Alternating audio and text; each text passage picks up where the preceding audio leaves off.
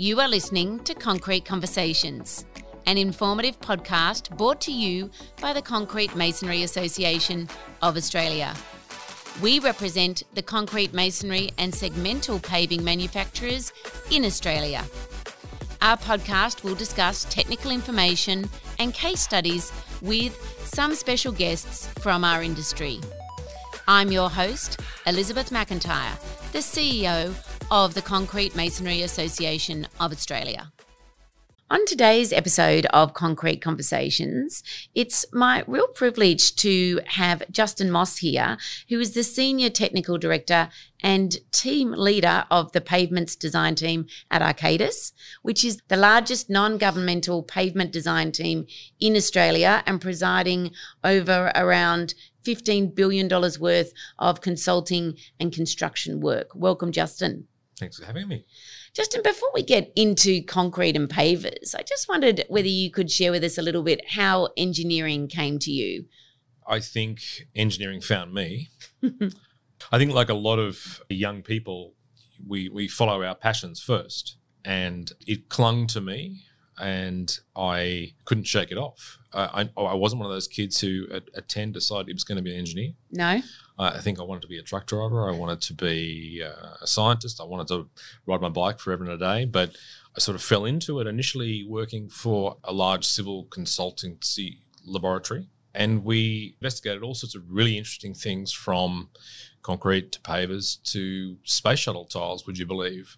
We investigated the exterior of high-rise buildings in Sydney. I was hanging off 60-storey MLC tower buildings when I was just starting out, and worked with some really influential people, fascinating people, and I just got a bug for it. And as I say to all my team, every day that I work in this business, I learn something new, and that's true today after 37 odd years of experience. And it keeps my interest. How did you sort of get into the focus around pavements and paving, I guess, more pavement design? How did that come about? It's a funny thing because pavements, people think, and I can remember the first 20 years of my career, my mum used to regularly say to me, "What do you do again, Justin?" And of course, you say to the layman, "I'm a pavement engineer." And they say, "You're in finance." Because I think you said payment. And it's much more than meets the eye. I mean, people think it's just about thickness design. Well, that's a pretty linear, simplistic view of it. And there's much, much more to that about materials and cycling. But again, I didn't seek it. It found me. There were some major projects when I was just starting out that were major infrastructure project on Pacific Highway particularly. And I just found it engaging, good mix of field work, lab work, research. It just ticked all the boxes. How does it differ when you're talking, I guess, civil engineering and other forms of engineering? How does pavement design differ from that, from your experience? Well, I mean, within the space of engineering, civil is its whole thing. And within civil, there is a huge number of subspecialities. If you look at our team, for example, and our team specifically just deals with highways, or what we now call mobility, we have 6 or 7 specialist disciplines. And then if you look at outside of our mobility business, we have urban architecture, or what we call now called places. And there's a whole civil subset of disciplines in that.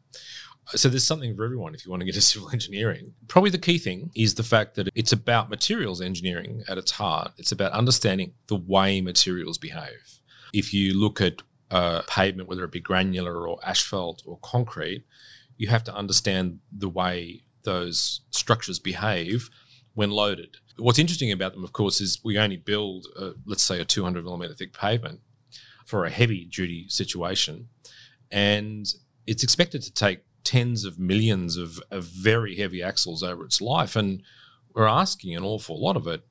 So how does it differ from most, well, particularly structural engineering? The thing that's unique to pavements is that these are what we call uniformly supported structures, whereas a structure is pinned up on two ends. It's simply supported. So pavements is unique because you're dealing with the behaviour of uniformly supported materials on a variety of support conditions, whether it be swamp, which we've definitely built pavements over in the past, as we're doing now in Sydney Gateway, or even bedrock, as we do in a lot of the tunnels, where we excavate to bedrock and place pavements over the top. Drainage is a real interesting challenge. Keeping the pavement in a stable moisture condition is critical to its performance. So drainage is a very important aspect of pavements. But more and more now, pavement design is as much about sustainability and constructability as anything else. So, where are you getting materials from? How much of it's reused? Can we reuse more? Will it perform the same as we expect? Constructability is a huge issue. Contractors often confuse or accuse designers of being pen pushers, and one of the famous terms that's thrown around is subbies in suits. And that's the way they refer. You don't have any field experience, come on. But we do get out in the field an awful lot, and we interact with people in our industry. So constructability, understanding the way things are built, the order that things are built. Is it practical? Is it functional? Is it safe? Safety in design? I mean, it fans off in all sorts of directions. Justin, because you've been in the industry for a significant time now, what have you seen? I mean, you've just mentioned about how things are referred to differently and now water being a key element. What are some of the other changes that you've seen over time in pavements and pavement design? Well, look, if you speak to most pavement designers, they'll tell you it's a very slow-moving technology. One of the problems, of course, is the assets. So the asset life is so long. You don't see outcomes for at least halfway through its life. So we're talking about this road just outside this office. We'll be talking about a 20 or 40-year design life. So we don't see results until at least the halfway mark on that. So what we do today, we don't yield any benefit from until 10 years' time or 20 years or 30 years. And then we have the risk-averse client. Yep. The government client, the big contractor, the financier. They're very, very cautious about taking any risks that are going to put their infrastructure at jeopardy, or in jeopardy, I should say. So what's changed over the past 20 years, apart from the core technology about the design, the thickness of pavements, is probably mostly the material side of it. More so now than ever with the 2030 targets and so forth. And our company has a great genuine commitment to sustainability. We're always thinking about how we can minimise the footprint of the pavement. I mean, typically the pavements you use these days are very, very dirty, whether it be bitumen, which is one of the highest embodied energy components, and not to mention cement, which is also high energy embodiment. We look at not just ways to substitute one material for another, but we look at alternative treatment. So, for example, we've been involved in pavement construction where we've considered not doing anything as an option. Right. Because in terms of the life cycle, and that's actually another key change, which we'll talk about in a minute, but in terms of the life cycle impact, you need to look at what the footprint is on, not just in terms of carbon sustainability, or lack thereof. You need to look at the human sustainability. What about availability? What about political impact? We could build a very, very light pavement out here today, and we could come back every 12 months to substantially rebuild it. Now, that's got a low capital cost, but it's got a very high life cycle cost. That has a political impact. That has a social impact. It makes the road less available. It's closed more frequently. The community doesn't like it. There's a safety impact, not just to workers, but to road users. So understanding the life cycle viability of something is crucial.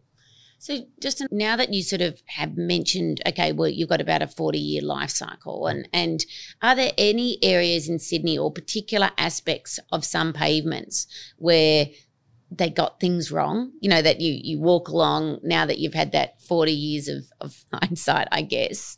Is there any learnings from that, or are there any? Absolutely. I was searching my mind as you mentioned that. And I the one that comes to mind is councils continually get it wrong.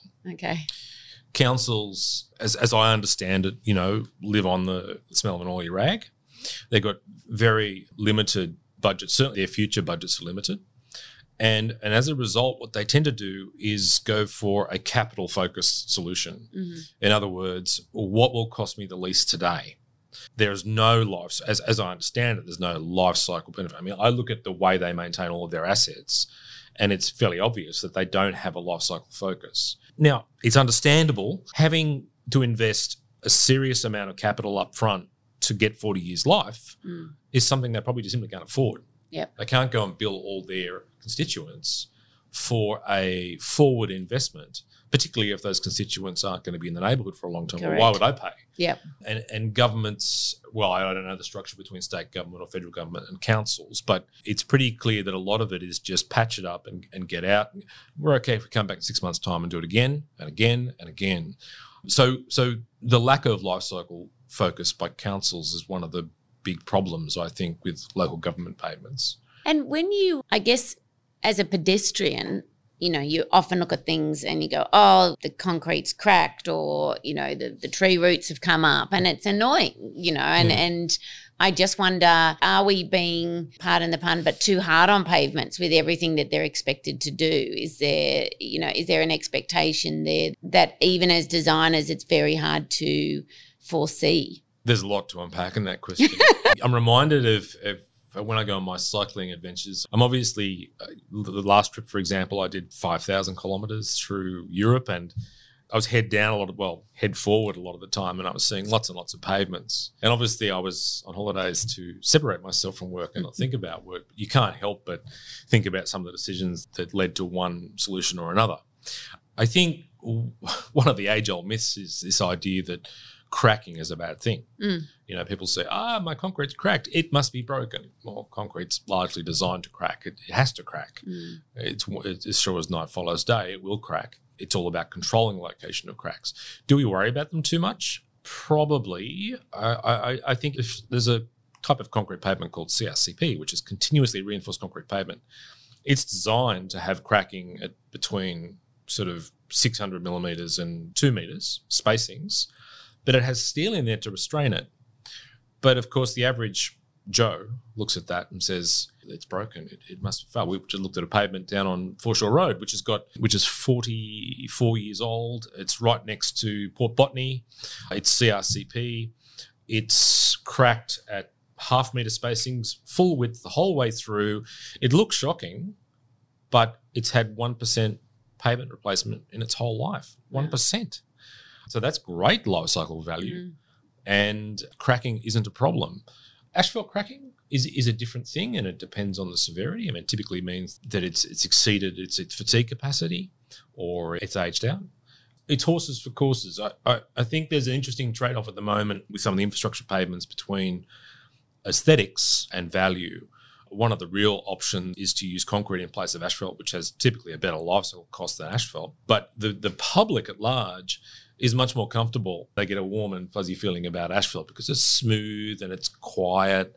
But concrete is all those things. People just don't know it. So perceptions and the public are a little bit frustrating at times. It's a little unusual to me that the public should control or decide on a technical issue when they have no understanding about the realities of it. So just switching now to segmental paving projects, could you talk a little bit about some of the projects you've worked on using segmental pavers? We have worked on quite a few. So our particular team works across not just our mobility but also our places sectors, and not just in Australia, in other areas as well.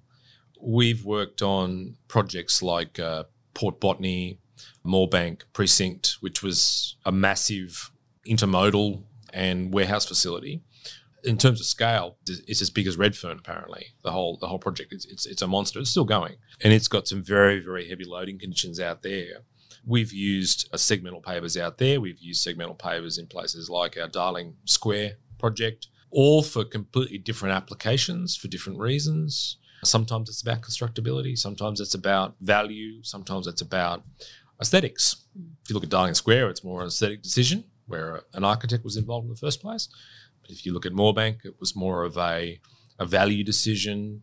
In some cases, it's about managing multi-phase operations. So they sometimes have a temporary phase where there's manual operation, and they might remove a pavement, replace it with an automatic phase pavement. So you have these automated, highly autonomous, if you like, gantry cranes running around. It's quite mesmerising to watch. You think that there's someone at the wheel, but in fact, they're all robotically controlled, moving these massive containers around, stacking them 5 high. So those projects, they're the most recent to come to mind. We have we're doing a lot of work for Sydney Metro at the moment. And there's a lot of plazas, a lot of rest areas and, walkways, shared paths, What's your key takeaway from, I guess, using segmental pavements in those projects? You mentioned that there's different reasons for it, but what did you learn from using them? My key learning is that the constructor needs to be well informed.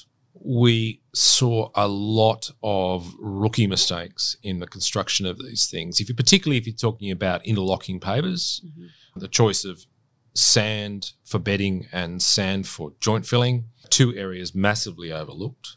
We see people constantly using river sand, for example, for both applications, and you will very quickly turn a interlocking segmented paver project into a basket case, and it'll transform from a 20 or 40 year pavement into a 1 year pavement overnight. Lack of confining courses, soldier courses, edges. We've seen cases where interlocking pavers have been put down beautifully, and then they've put a 100 millimetre sand wedge at the edge of the pavement. It's just going to spread.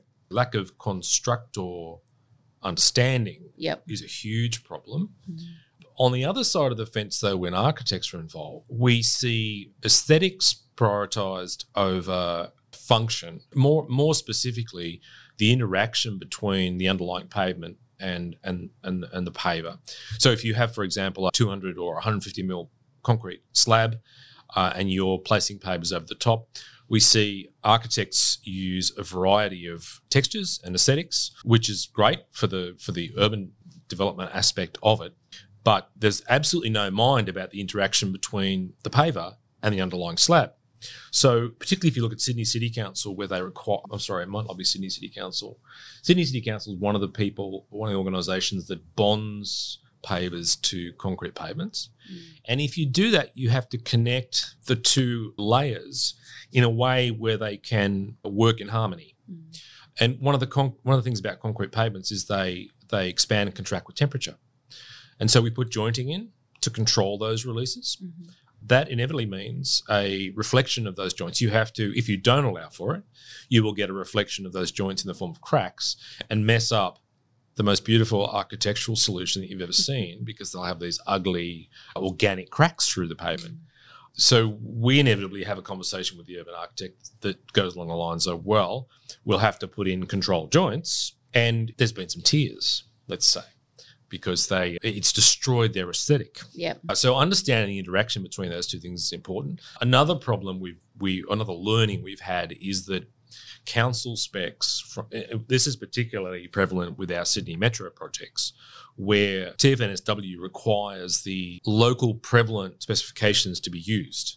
So you must adopt Asheville Council or Canada Bay Council or West Sydney or City of Sydney, and they're all different. Yes. But apart from City of Sydney, which are particularly good, the one thing we notice is that this technology that they're using as their standard drawings, their standard specifications, it's about 40 years old.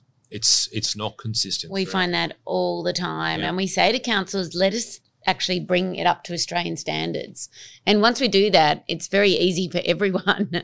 But a lot of councils aren't aware that that's exactly what we are able to do, and we do all of that free of charge. Just to bring their understanding of Australian standards and designing for those. We'd like to see IPWA or a similar organisation provide some set of national standard specifications, or AUSPEC type specifications, which are also very good.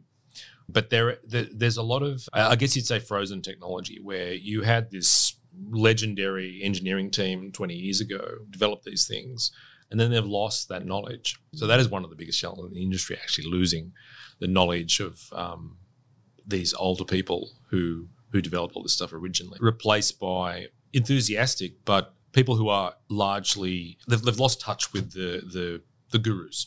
Do you think that defines the key difference if you look at Australia versus the rest of the world? I mean, do you think that that's played out in terms of pavement design around the world? Yeah, I'd say it does. I'd say Europe is probably leading the pack. I think their EN specs are excellent, and the formation of the Euro and the standardisation of things like specification EN specs, for example, was instrumental in standardising it. Not to mention the involvement of countries like Germany, and we all know Germans, they're extremely precise, they're particular, they're fussy, but that plays out in good control specifications for pavements, for pavers, for anything. I don't think the US is nearly as unified.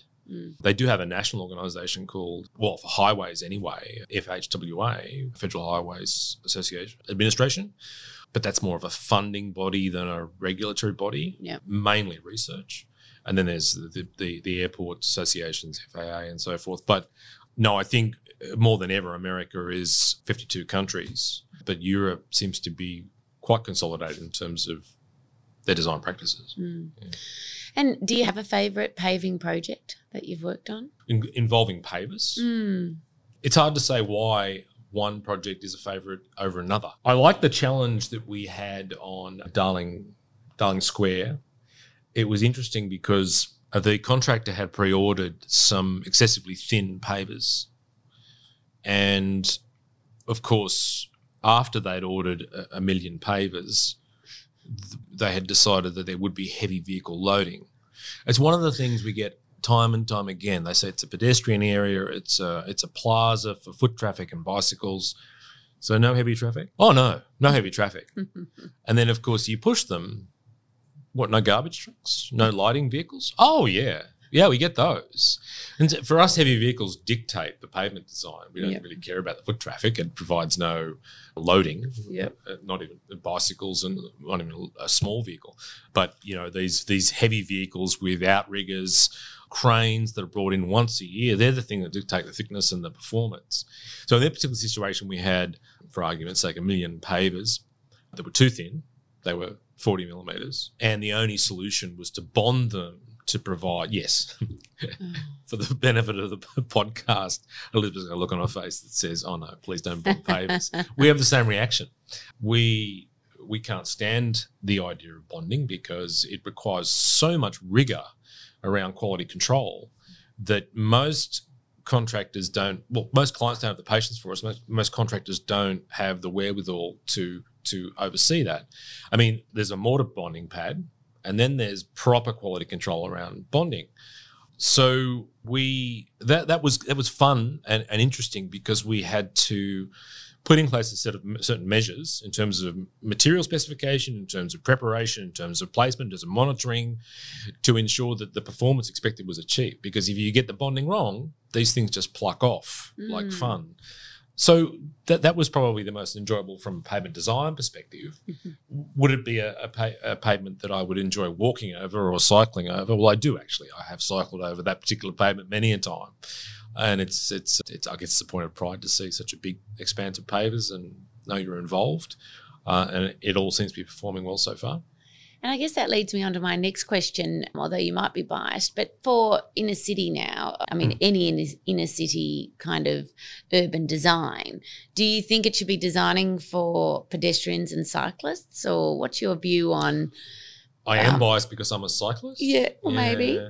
It's funny, I don't consider myself a cyclist. I'm just cycles are a means to an end.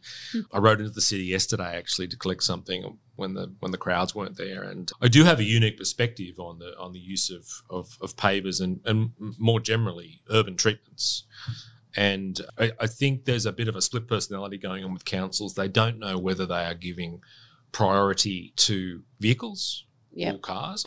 I don't know if they understand who is a noisier constituent, I suppose, a stakeholder, who to play to, who to respond to, who to cater for. I think it's ambiguous at the moment. I think there's some very strange mixed signals about the way urban treatments are developed. George Street is a good example, the way they've converted that into a tram, light rail. It's clear that well, actually, even that is unclear. Is it clear that the tram has priority or the humans that are walking along that plaza? Aesthetically, it looks like a human-friendly space.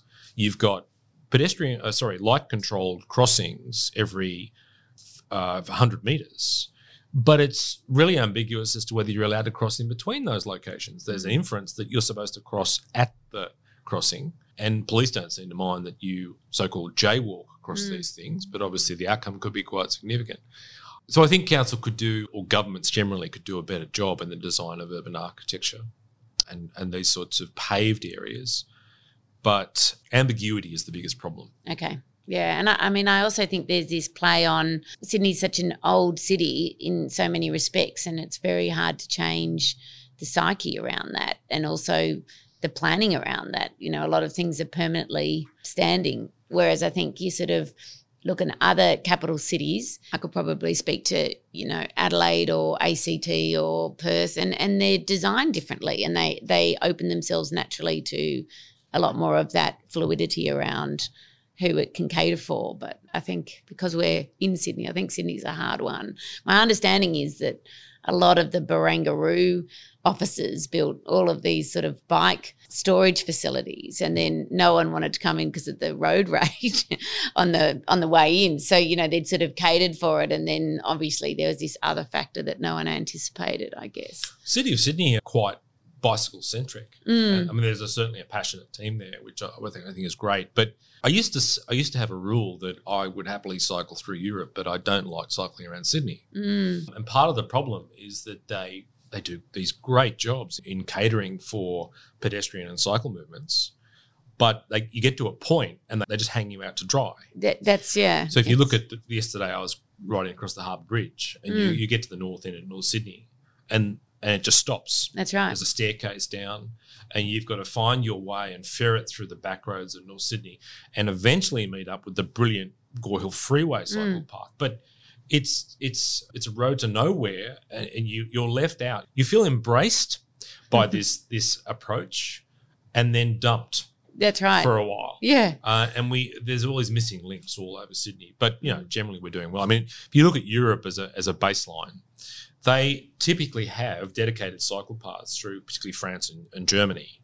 It's absolute heaven. You're completely separated from vehicles. In fact, a lot of them have their own traffic light system just for cycles.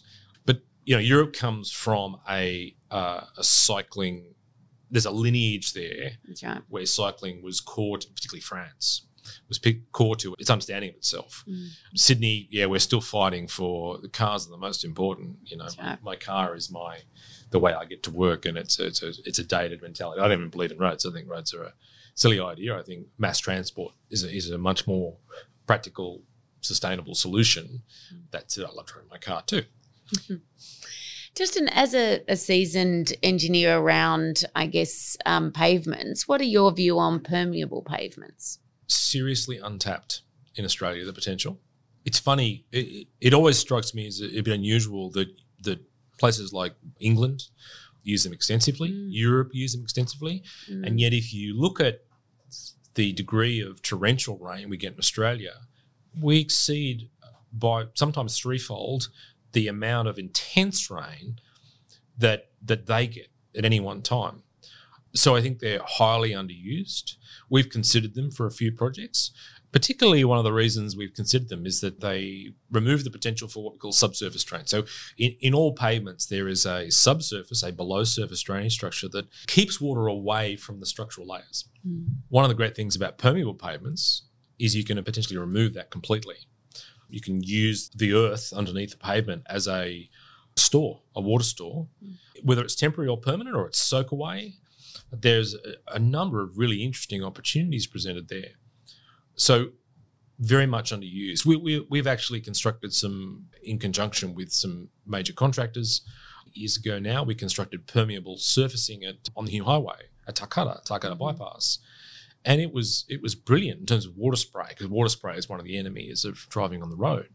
But in terms of urban development, it's largely unused. What do you think is the biggest barrier to entry around that, people using or considering permeable pavers? The biggest barrier to entry is, as it's always been, government's willingness to specify in the first place. What most people don't understand about designers is that by and large, we can only use what is permitted by the end client. We are designing within their allowable envelope of options. So part of, or most of what we do is advocating and getting involved in industry. I should say most of what we do when we're not doing design is working with industry and clients to consider new options. And Transport for New South Wales is very proactive. They interface with designers all the time, but the wheels turn slowly in government, and they are risk averse. They're not going to jump from one option to the next simply because it's the latest and greatest trendy idea. they're, as I say, very risk averse. So if you look at permeable pavements in government, there's no specification for it at the moment, none at all. So we look at it and we do the research. There's no specification structure or design structure that allows you to do it or to use them. There are exceptions, but by and large there aren't. And we essentially avoid it because we're not about to take on a ground-up design for something that is going to marginally outperform another option. It's much easier if the government or the specifier, really more technically speaking, is able to provide some a criteria of use. Yeah.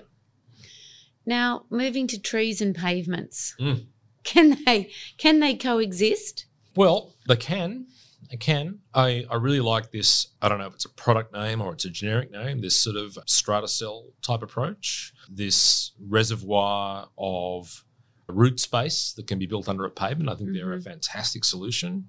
I don't think your average council is going to construct one of those for every shrub that it puts into the pathway. Look, it's horses for courses, and it comes down to life cycle. With an asphalt pavement, it will, let's talk about a footway, it will adapt slowly to a root system that grows under it, but are they going to commit themselves to maintaining the shape and distortion around that pavement? There are better approaches where you get circular strata cell type objects with watering points, and I think some of them are walled to stop the roots extending outwards. That's a much more grown-up way to approach these things. So they can. Trees and concrete pavements, not really. No, I think they're a pretty bad idea. But I don't like a cold pavement-only environment. I do value the integration of flora and pavements as much as possible as a user. Yes. As a user. In terms of segmental pavements, do you prefer stone or concrete? The one thing I prefer about concrete pavers is that they're a control product, and they may not have the outright strength that any given quarried stone can have, but quarried stone was never produced in a systematic environment.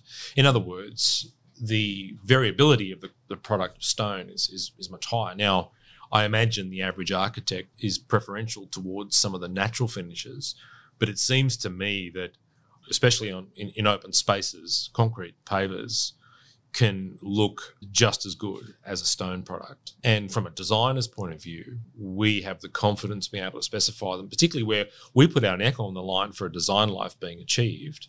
A systematically produced product like concrete paver is a sure bet. A stone paver, well, you look at what most of the councils do. The requirements for stone pavers are so much higher because they account for a massive variability. There are responsible applications and others. There are flags in trafficked areas, that's lock you up in asylum stuff. That's crazy. It may look great, but will it work? No, it won't work. Justin, we talked a little bit before about sort of the loss of knowledge and where I guess you could see some things that could be initiatives that could be undertaken. How do you see young engineers becoming part of the built environment in the future? Right now, we've got a situation where our government is not committed to solving some of our sustainability challenges. And I think our young people see that more than anyone else. There's a degree of personal responsibility we see in our young people where they see themselves as having a pivotal role in influencing outcomes. So the role I see of young engineers is to be passionate activists. If they want to see something change, they should not be waiting for other people to make those decisions. This government in particular is very much lagging in terms of policy to dictate sustainability decisions. And what we're seeing with our team particularly is this idea about having personal stake in the outcome. So, for example, some of the things that we're doing at Arcadis at the moment is we are reporting the footprint in terms of carbon and ISCA EnviroPoints of all of our pavements so that the client, the contractor, depends on who we're working for, can make a decision based on the relative impact of one pavement over another. And, typically environmental reporting is something that's done at the end of a project. It's just a reporting point. Sometimes it's a conformance thing, sometimes it's related to funding, but by and large, it isn't a decision tool. So what we're seeing young engineers do is express their passion in the form of getting involved in projects that meaningfully affect sustainable outcomes. And it's really, really exciting. We've got, I love the people at our organisation. One of the things we like to do is challenge them to think outside the box and think randomly and think crazy ideas. There are no such thing as bad ideas, no such thing as stupid questions. Throw out something that sounds absurd. I don't know, a bamboo pavement, no pavement at all, elevated pavement, upside down pavement. We need young people to dream, to be dreamers, and that sometimes delivers some profitable, sustainable, hilarious, ridiculous outcomes, but it's a fun time. Yeah. And where would you, or I guess, what would your advice be? You've talked a lot about how young engineers can help shape the future, I guess, once they're in these roles. But for those young engineers that are just starting out, where would you what would your advice be around what sort of work they should go after? Try a bit of everything. In our area of mobility, we have a number of disciplines, and I'd like to see young people circulate within those disciplines, get a sense of things. And even if it's not about finding their fit, it might be about getting involved in design management. So some of our most valuable people in the organisation, our design managers, they understand a little bit about, or sometimes a lot about every aspect, every sub-discipline. And appreciating those perspectives makes them great design managers. We actually have we have two programs at our organisation called Global Shapers. Interesting you mentioned the word shape. Global Shapers and City Shapers. And these are essentially graduates working on projects that are near and dear to their heart. And some crazy ideas. They're app-based, they're sustainability-based. In summary, I think what I'd say is that I'd expect or hope that all engineers would get involved in as much as they possibly can. We are very focused on, for example, analytics, or I should say digital. It's a bit of a generic term that I thought was a little bit lame when it was first rolled out, but there is so much in terms of digitization of work, iTwins, federated modelling. We have a whole base camp program of training internally where people can exercise their digital skills, whether it be coding, whether it be managing of data. Try everything is the bottom line. No, I think that's insightful advice. Justin, any final thoughts before we go into the rapid fire questions about the future of paving? The future of paving. The first thing that comes to mind is I used to work for a gentleman called Ken Porter at Transport. And he used to talk about the concept of a road quarry, this idea that today's road is tomorrow's material for the road that replaces it. And I think that's a tremendously sustainable, life cycle focused idea. And he used to always urge people to shoot for that as an ideal. And for as long as we decide to build roads for motor vehicles, I think, and those days might be limited. I noticed that the UK yesterday rolled out 65 air taxi ports, and of all things, flying cars may yet come to this world. For as long as we are building roads, I think that ideal of reusing what's already there is one of the most sustainable approaches we could look at in pavements. Thank you, Justin. I've enjoyed your perspective today. I'm sure you've given everyone a lot to think about. We've got some rapid fire questions, and a lot of these you may have answered already, but we'll just shoot them off and see how you go. What's the biggest misconception about segmental pavements? They're all the same. The best aspect about using concrete segmental and permeable pavements? They're aesthetically superior. They are versatile and economical. Flag pavers or block pavers? Small format, I think, is the term we're bandying about at the moment. Absolutely small format. I love flags, but by and large, there isn't a pavement in the world that isn't heavily loaded at some stage in its life. So, do it at your peril, or bond them and do a extremely good job with it. Why choose concrete segmental pavers or pavements over asphalt? Albedo, first and foremost. That heat island effect is significant, especially in hot cities like Sydney or Brisbane. You're talking about 10 to 15 degrees on extremely hot days. And, having experienced cities firsthand, I know how much surfaces raise the temperature of these areas. So I think also because of the dry nature of the manufacture of concrete pavers, they're preferential in terms of sustainability as well.